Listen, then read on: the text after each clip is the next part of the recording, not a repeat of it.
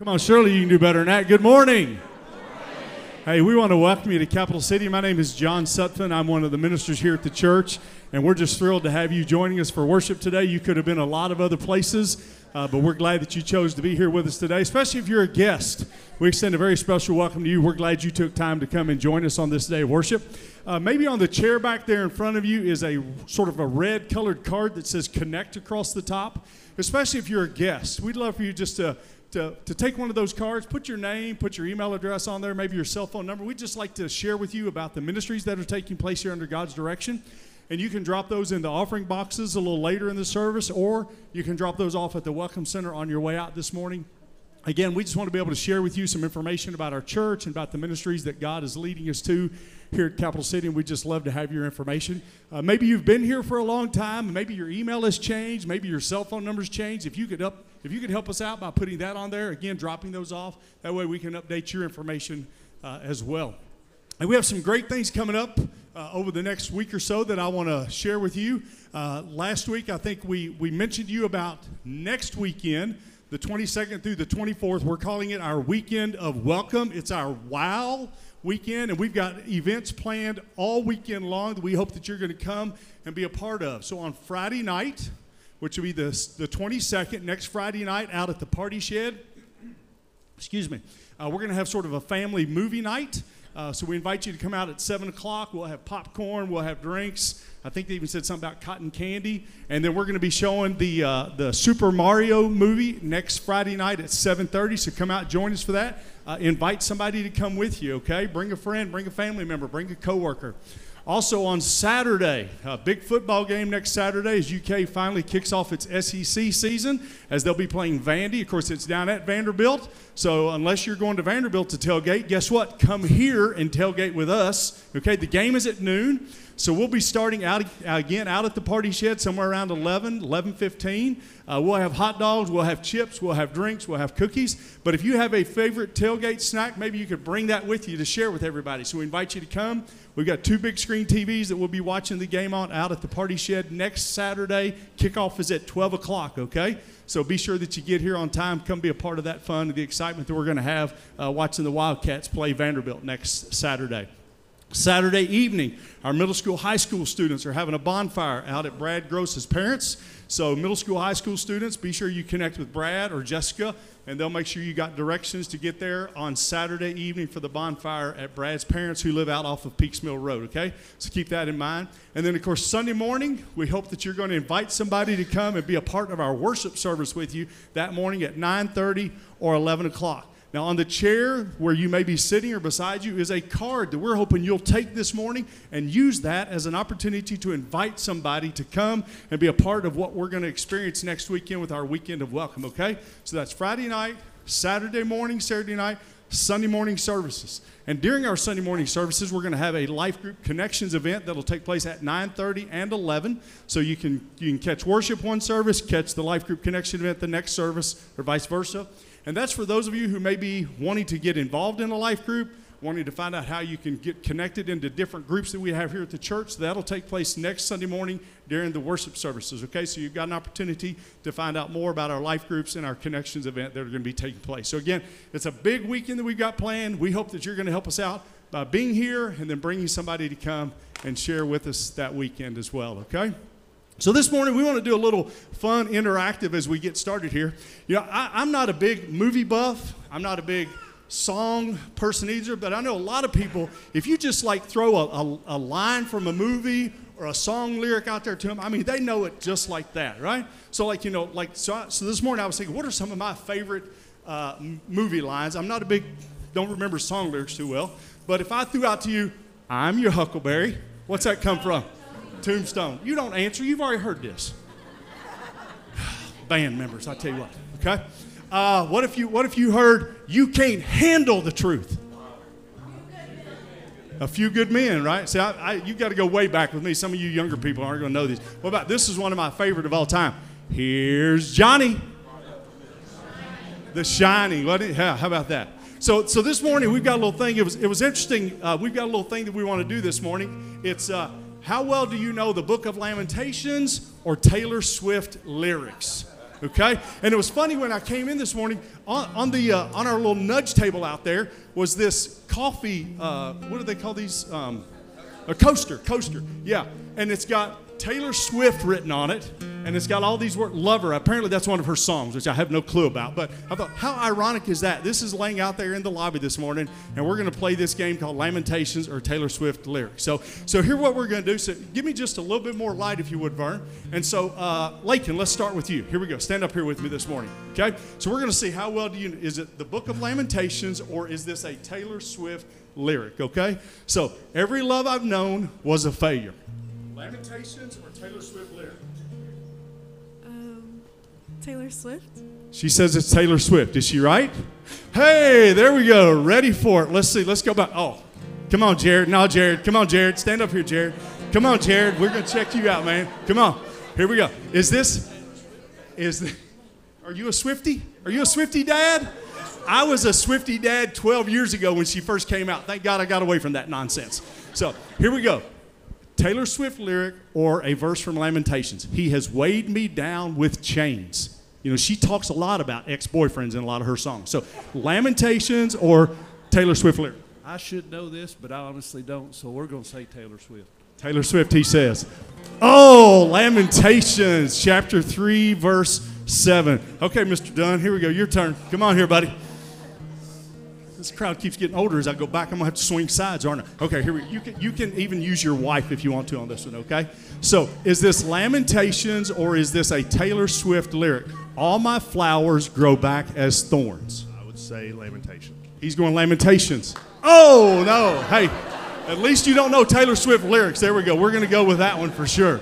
Hey, let's put the big guy on the spot this morning. What do you guys think? Okay, Doc. Here we go. Come on. So, here we go. Who's Taylor Swift? I thought I heard her playing in your office this morning. Okay. Taylor Swift or Lamentations? All the liars are calling me one. It's got to be Taylor Swift. I don't have a clue. He's going with Taylor Swift. There we go. Call it what you want. So, Morgan has apparently had an influence on him this morning. But isn't it wild how sometimes we know movie lines, we know movie titles, we know song lyrics, we know song titles, and yet sometimes we don't quite know God's word. James chapter 1 verse 22 says, but don't just listen to God's word, you must do what it says. Otherwise, you are only fooling yourselves. We're in this series called Listen. And the only way we can listen is by being in God's word. And Ben's going to break that down for us a little bit more as we continue in our service today. But let's stand and worship this God we love this morning.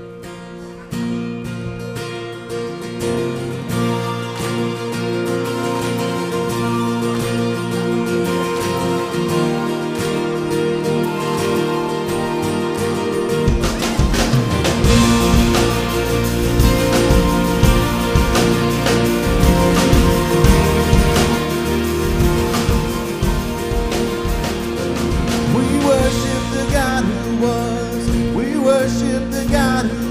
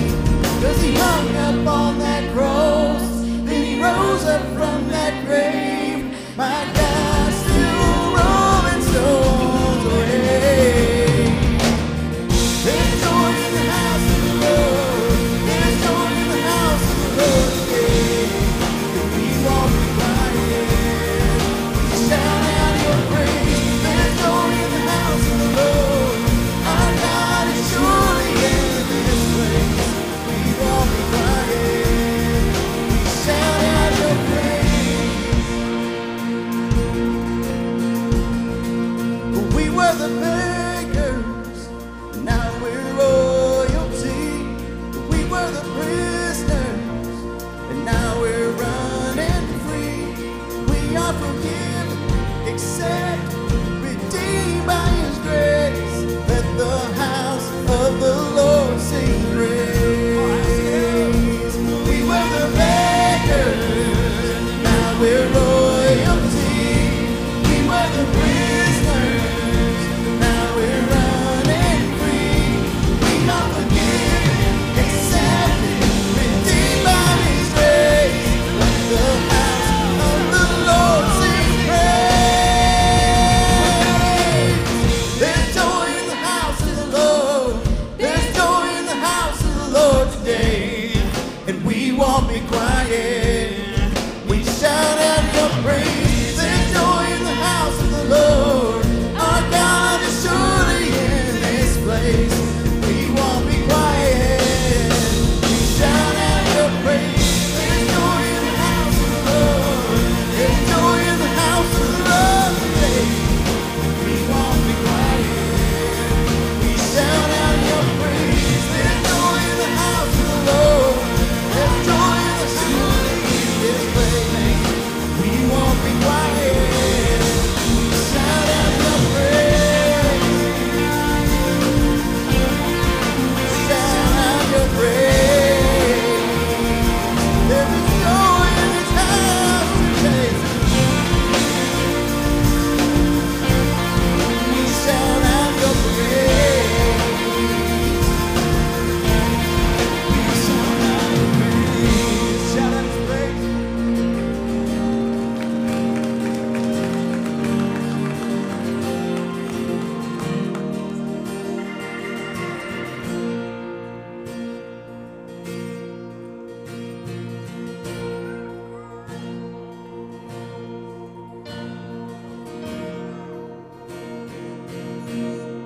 Christ is my firm foundation, the rock on which I stand when everything around me is shaking. I've never been more glad that I put my faith in Jesus. 'Cause He's never let me down. He's faithful through generations.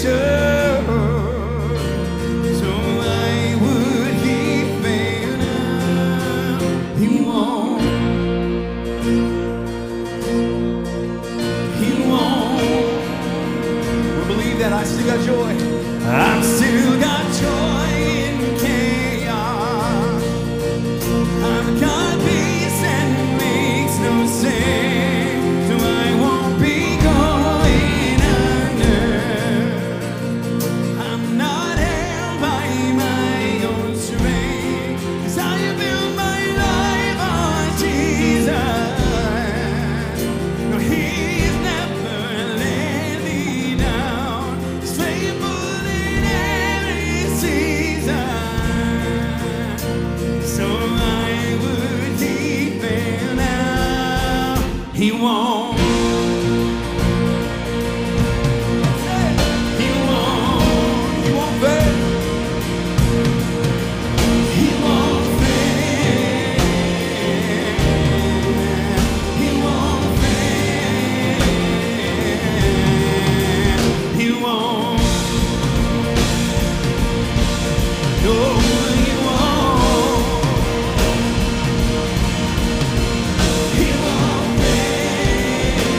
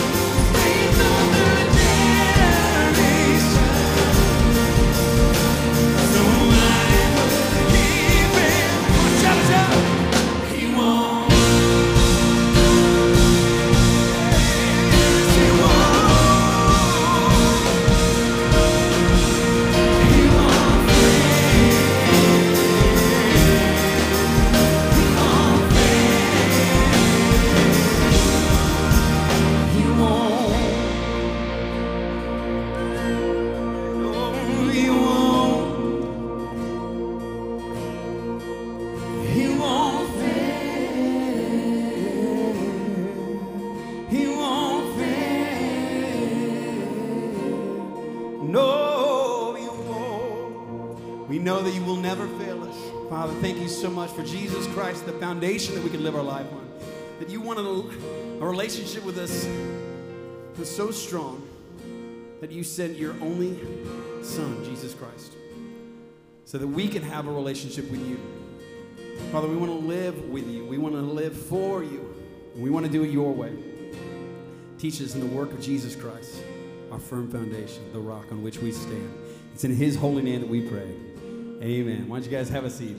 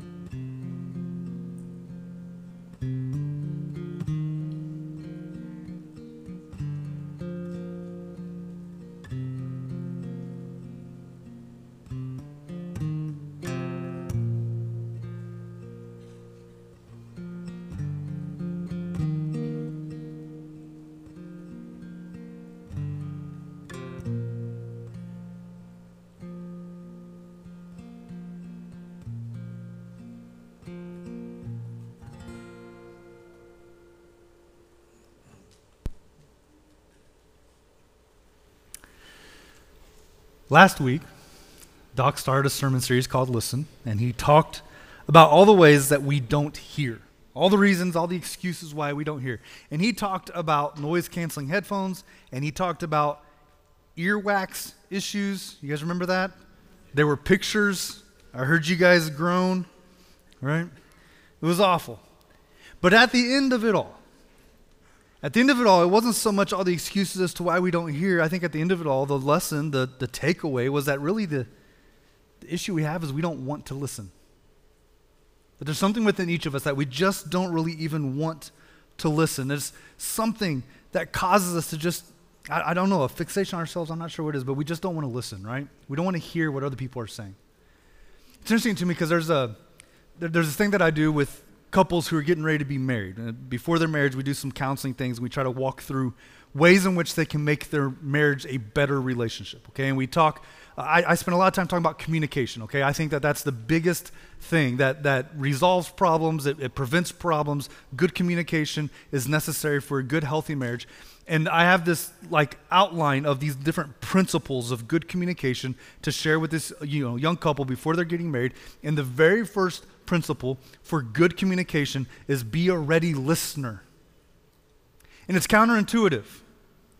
When we think about how we can be better communicators, we think about how we can say words better, how we can make sure that we're being more clear, we're being more careful with all the things that we're saying. And the problem is that the majority of the time when there's an issue in our communication, it's usually because of this. It's because we're not listening. That we're not a ready listener. We're not actually listening to what's being said to us. The Bible backs up these ideas. In Proverbs 18, it says, he who answers before listening, that is his folly and his shame. I love that word folly because we don't get to use it enough, all right? It's a fun one. It just means foolish. I mean, what he's really saying is that he who answers before listening, the person who talks before hearing what the other person has said is stupid. It's dumb. It doesn't make sense. You're a fool if you communicate like that. James 1:19, he says it this way. He says, my dear brothers, take note of this, all right? Anytime you read something like that in the Bible, that should kind of bring your attention in like, ooh, he's about to say something. That's really important, okay? And so then he says, everyone should be quick to listen, slow to speak, and slow to become angry, which is fascinating to me because we're the opposite. We're really quick to be angry, we're really quick to speak, and we're very slow to listen. It just seems to be our natural inclination. And I love the fact that James writes this to other Jesus followers. He communicates to them, but he has something so big and important, he doesn't want them to miss it, so he has to pause and say, take note of this. This is like if you're in class and the teacher says, hey, you're going to want to write this down. It's going to be on the test. Pay attention to this. Take note of this. It's what he's doing to grab their attention, to make them listen. And then the message is, you should be better at listening. I think it's fascinating, right? We struggle with this.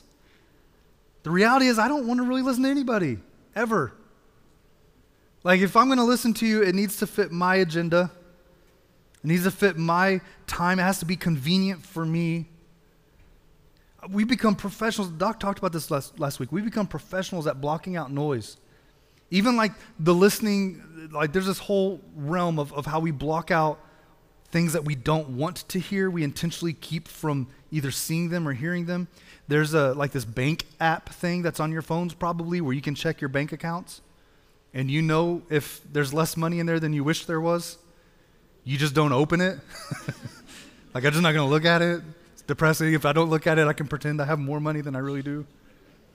People don't go to doctors because they don't want to hear bad news. Doesn't make sense, right?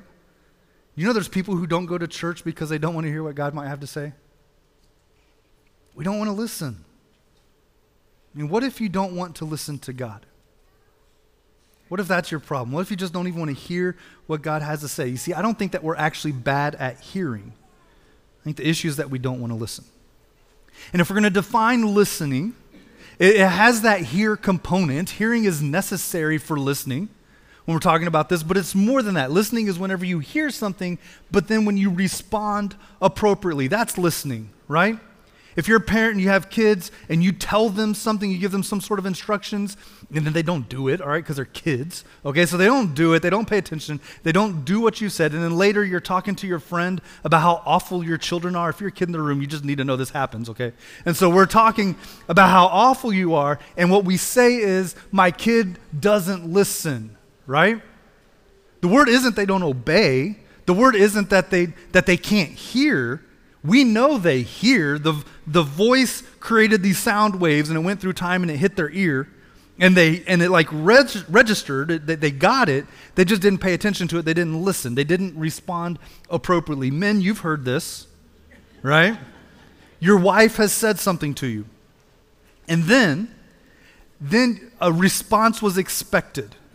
And it could have been a verbal response back, like in a real life communication and conversation. All right, so maybe that was the appropriate response. Maybe her words were instructions, and she expected you to do something with those instructions, and then you didn't do it. And then your wife says to you, "You aren't listening to me." Right?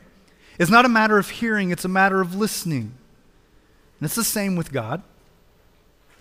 When we go through this series, and we want to talk about how to do life with God and what it's like to hear from God. The reality is that it's not that he's quiet necessarily. It's not that he refuses to talk. The issue is that we just aren't listening. And it goes back to that James chapter 1 passage that we read earlier.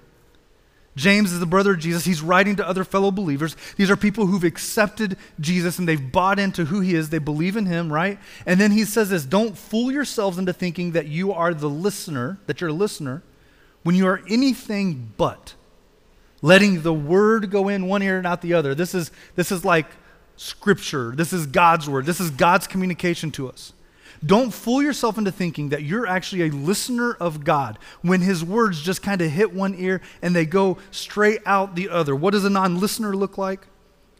It's someone who hears but doesn't pay attention. It's someone who hears but doesn't respond appropriately. It looks like someone who ignores the words that God has given you. And so he says, act on what you hear.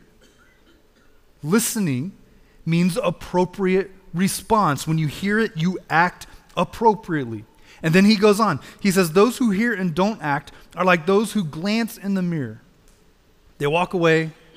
2 minutes later, they have no idea who they are, what they look like. It's like Dory from Finding Nemo, right?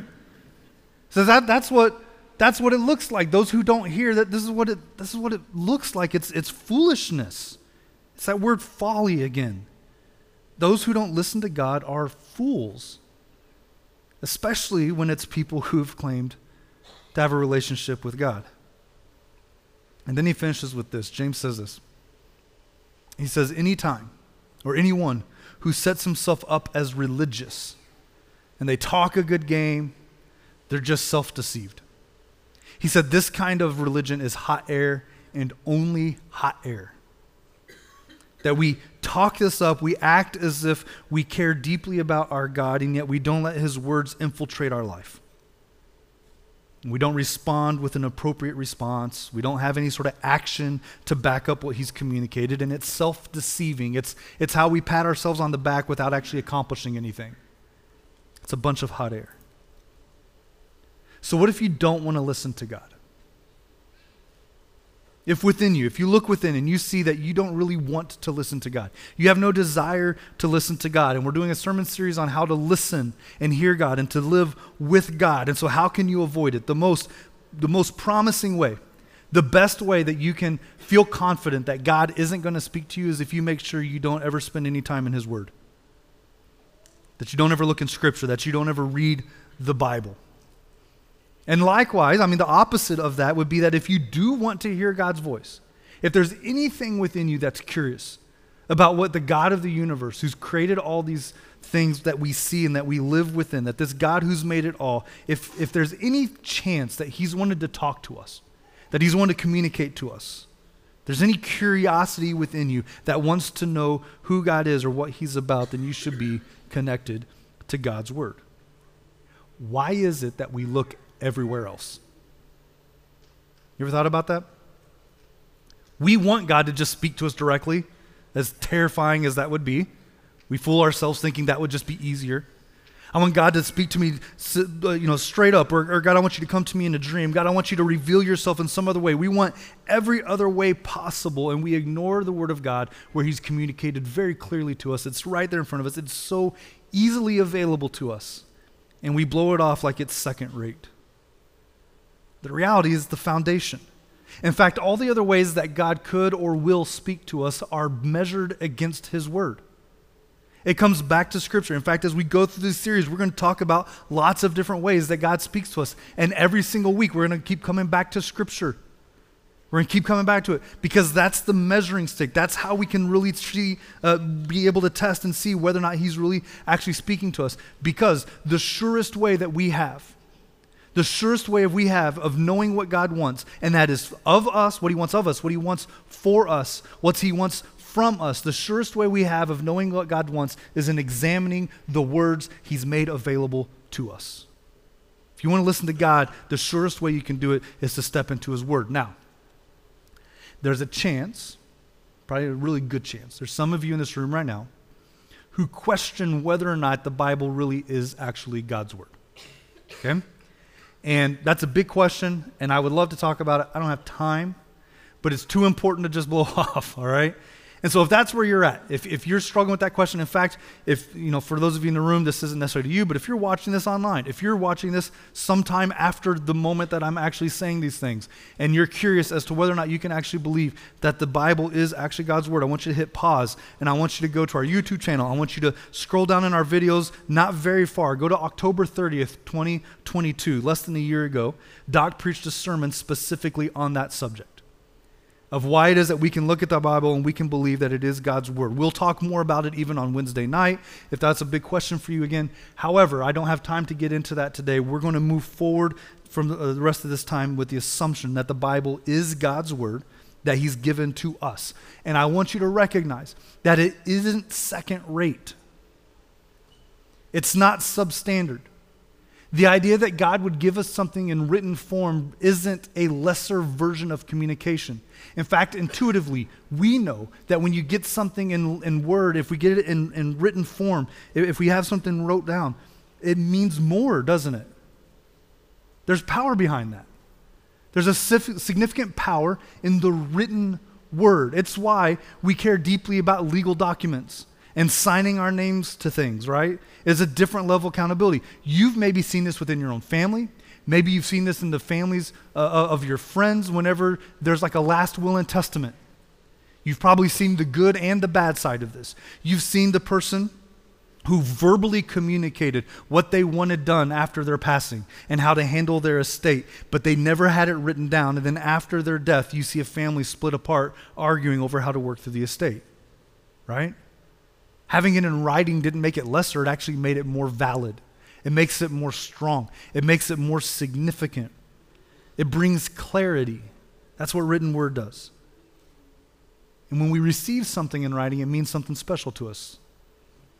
Years ago for Mother's Day, I bought my mom a Mother's Day card that was in Spanish. I don't know Spanish, and my mom doesn't know Spanish, all right? But I bought her this card, and at the bottom of the card, I just very simply wrote, "The English language can't communicate to you how I feel about you as my mother. Love, Ben." And I thought it was clever. I thought it was funny. I thought it would be the kind of thing that she would keep the rest of her life. Turns out it has zero value if you can't read it, right? Like it didn't mean anything to her. And she called me an idiot, all right? Like that's how it played out. And I'd like to disagree with her, but she has some strong, valid points, okay? If the written word doesn't have clarity, if it doesn't bring clarity, then it loses its value. But that's the power of the written word, is it does bring clarity. Years ago when Christine and I were first dating, we'd been dating a couple months, and over the course of the summer, I ended up traveling a lot for a job that I had. I was gone for weeks at a time all over the country. And the night before I went off on my first trip, we were hanging out, and she says, "Hey, I put a gift for you in your suitcase, but you're not allowed to like do anything with it. Look at it. There's instructions for it. Just wait until tomorrow and then go from there." And so the next morning, like I woke up anxious, like what is this gift that she's gotten me? And I opened it up and I found a stack of envelopes, each with a different date on them for the next like 3.5 weeks, okay? And each of them, this is really cool, right? She wrote me letters, one for every day, for all these weeks.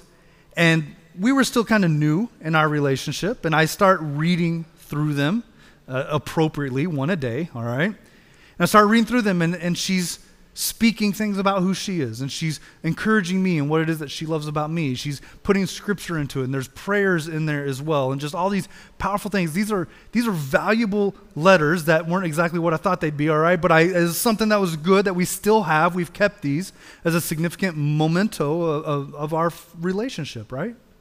And over the course of the summer, this is like pre-smartphones, all that kind of stuff. And so I'd had to go find like a real computer to send her emails back, right? It's like pre-texting world, okay?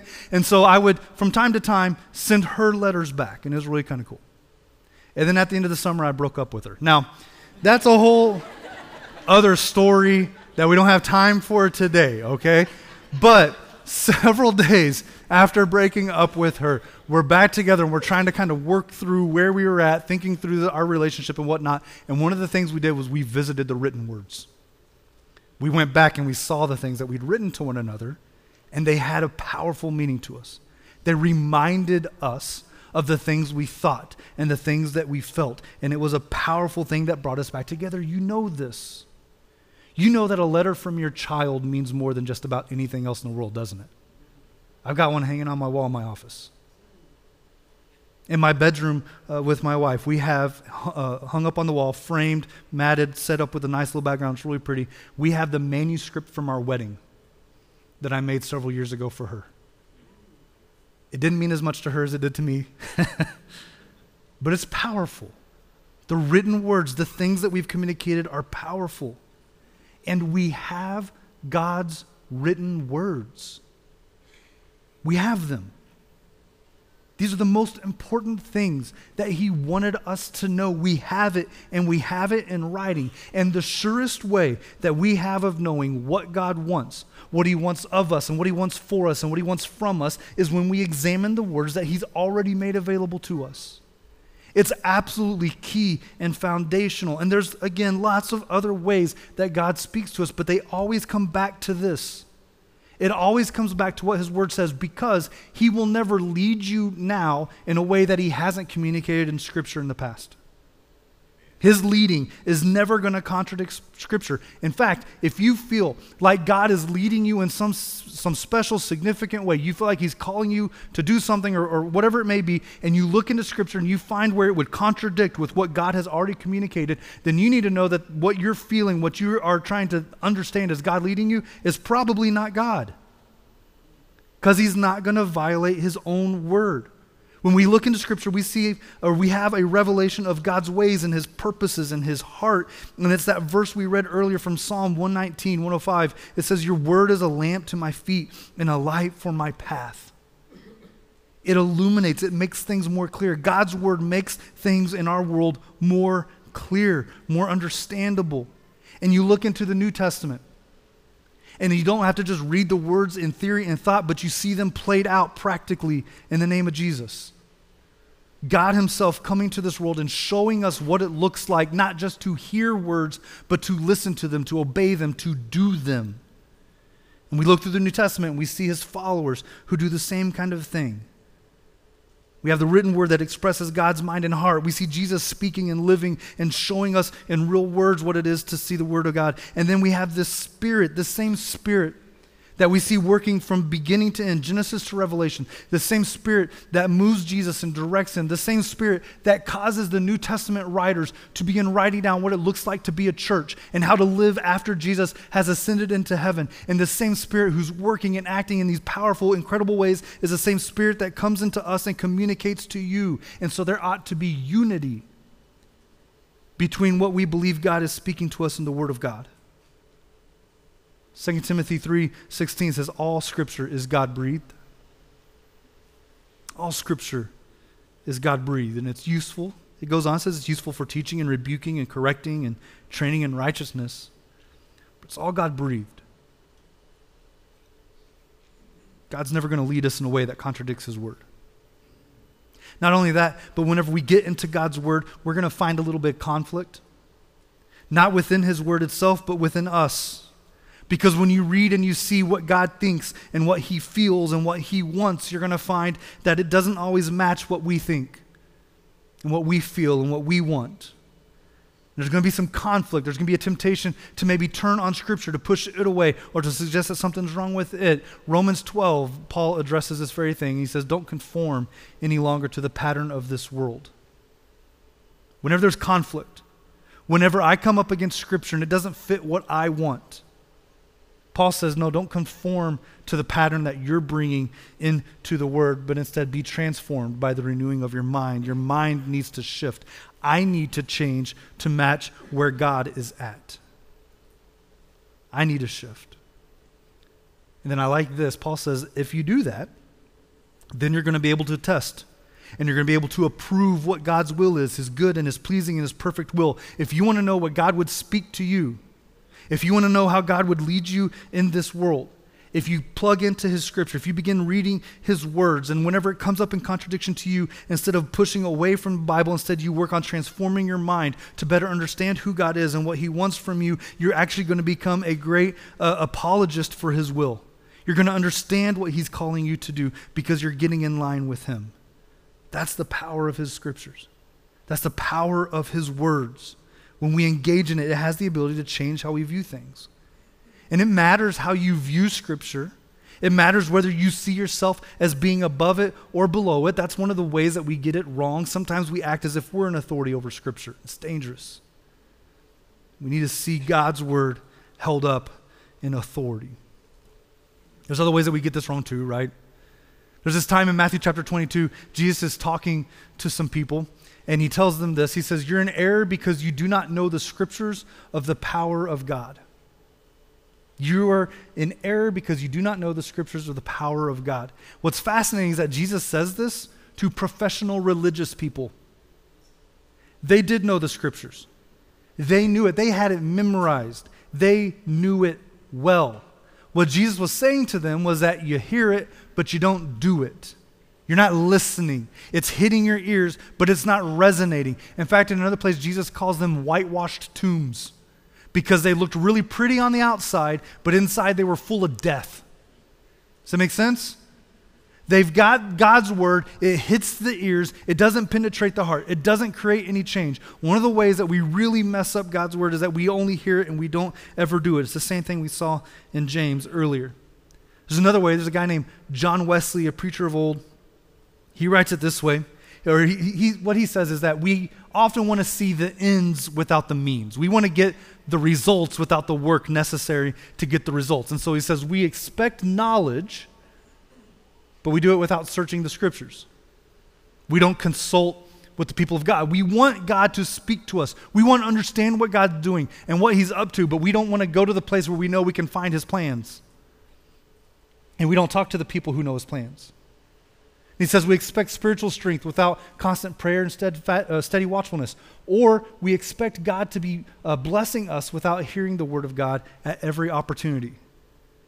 We want all these things from God without us actually leaning even towards him. We want to just know the things of God, but we don't want to study it. We want to have the strength that comes from God himself, but we don't want to actually seek it out in prayer or searching him out. We want God to just bless us, but we don't want to give up any of our time to go bless him. Some of the ways that we mess up reading the word. There's lots of other ways too, guys. I mean, that we could do this all day. There's lots of ways people dishonor the word of God. They talk about it like maybe it's myths and fairy tales.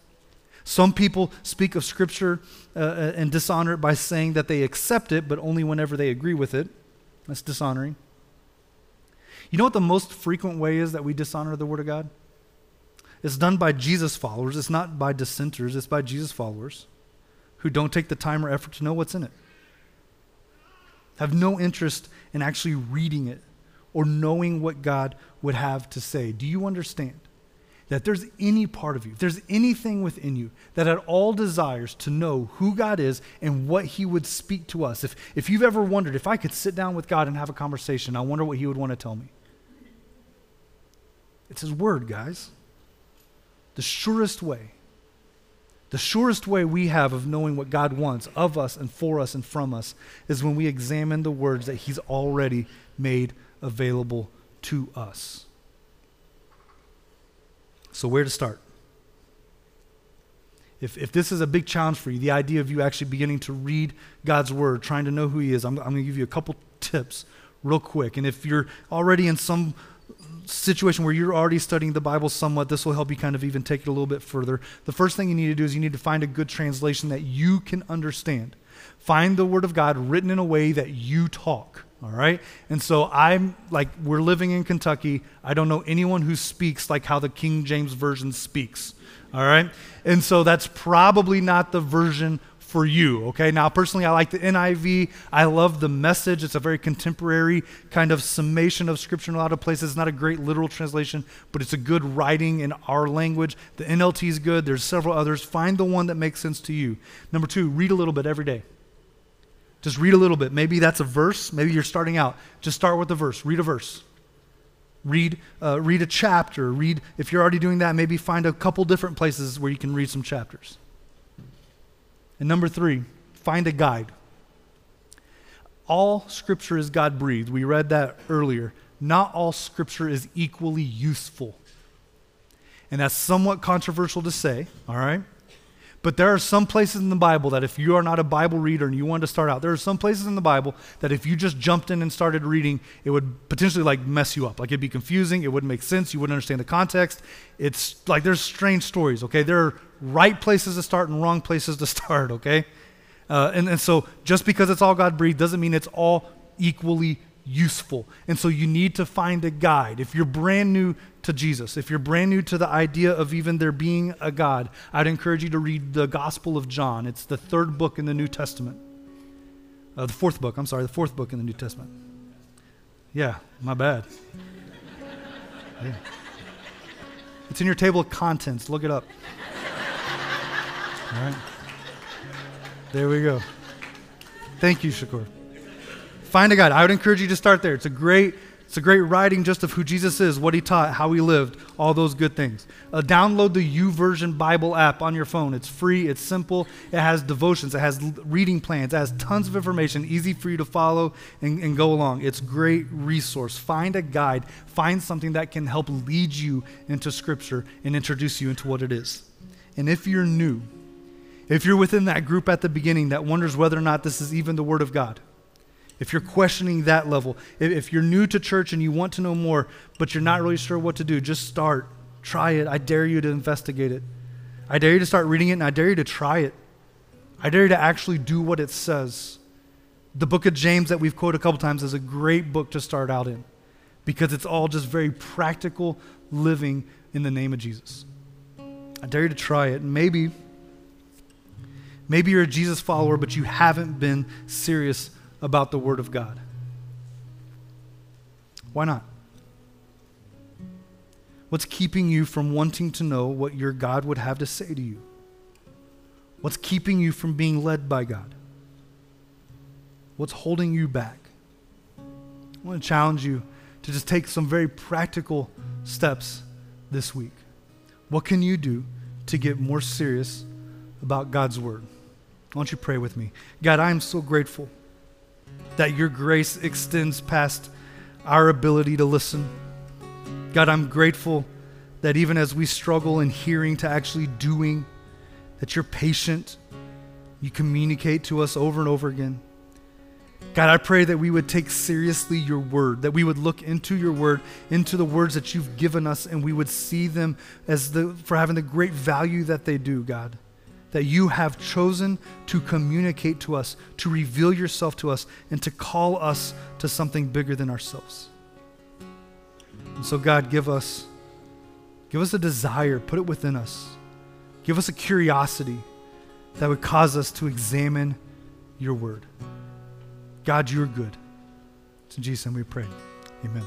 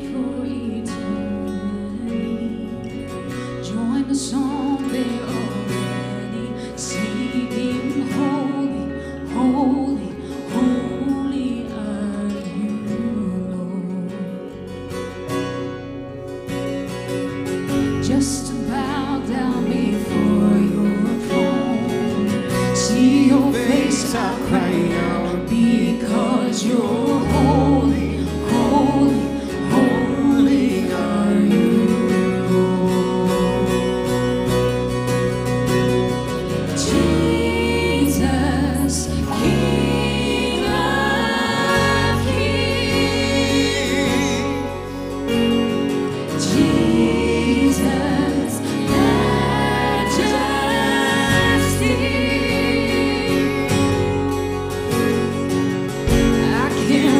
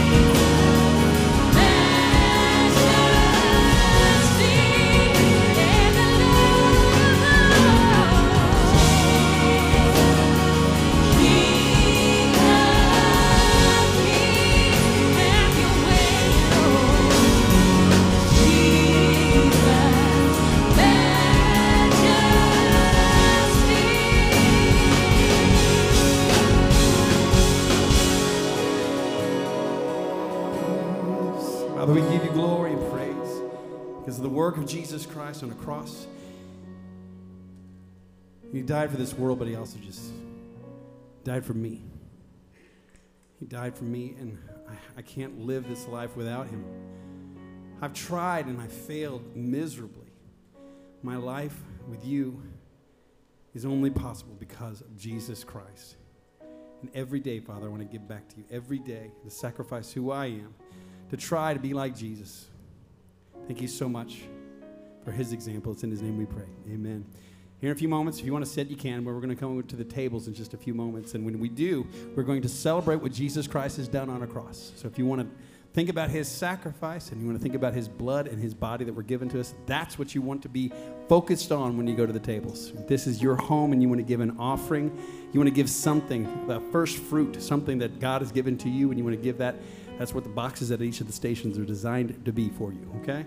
If you got something outside of that offering that you want to give out more beyond that first fruit, we have the generous buckets to go to people in our need in this community. We're going to talk about that in just a few moments, a little bit more, but it's pretty awesome what we can do to help people who are out in this community who are in need. So let's be thinking about Jesus Christ and his sacrifice as we go to the tables right now.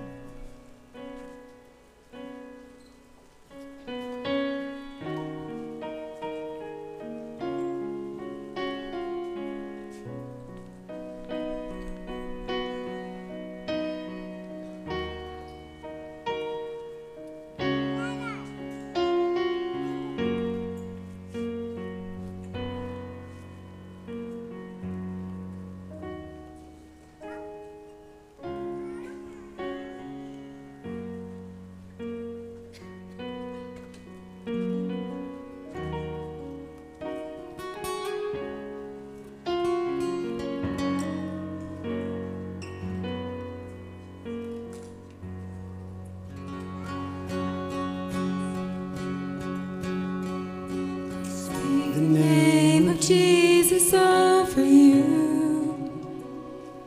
In your hurting, in your sorrow, I will ask my God to move. I speak the name 'cause it's all that I can do.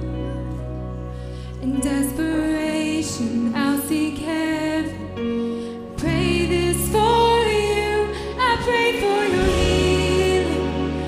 Circumstances will change. I pray that the fear inside will flee.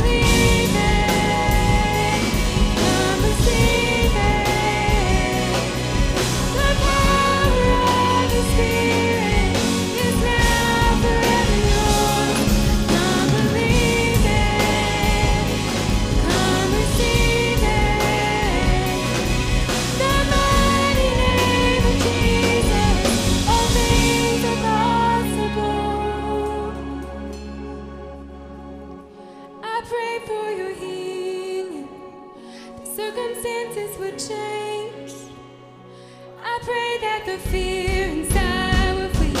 Jesus' name. I pray that the breakthrough would happen today. I pray miracles over your life. Jesus' name.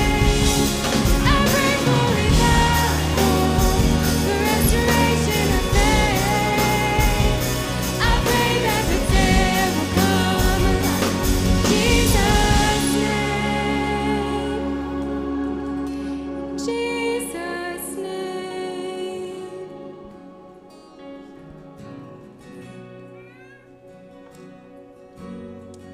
Do you believe that that stuff can be done in Jesus' name?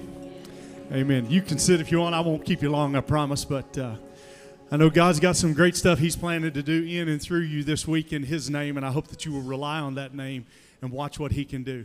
And one of the things we wanted to share with you as you leave this morning, you hear us talk about our generous buckets each week, and we just wanted to let you know what we're able to do because of that. We ask you if you've got an extra $1 or $2, you want to put that in the generous bucket, feel free to do so. And we're going to use that to maybe bless somebody here in our church family, bless somebody in our community, maybe even bless an organization here within our community or across the state. And we were able to do that this week on 2 different occasions. Some of you are familiar with Crossroads Missions.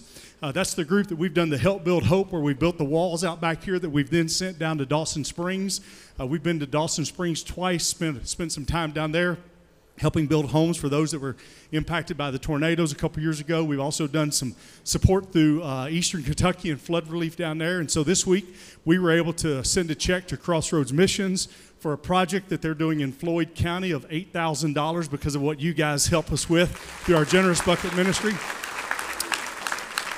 And then also this week, you might have seen on Facebook, I think Robin Kemper had posted it, our men's shelter and soup kitchen had found themselves in a tight spot financially. This is sort of a tough time of the year for them, that sort of August, October before they hit the year end with some fundraisers. But again, because of your generosity through our Generous Bucket, we were able to give a $10,000 check to our soup kitchen this month. So we just wanted to let you guys know that the funds that you give, how they're being used, and God's doing some great stuff in them. And again, I know He's got something in store for you this week. I don't know what that's going to be, but He's going to put somebody on your heart, on your mind, for you to invite to come and be a part of our weekend of welcome this coming weekend, and I hope that you'll do that. Our band's going to play one more song. You can feel free to stick around and worship with them, or you can slide on out, but a great day of worship with you, and we hope to see you next Sunday.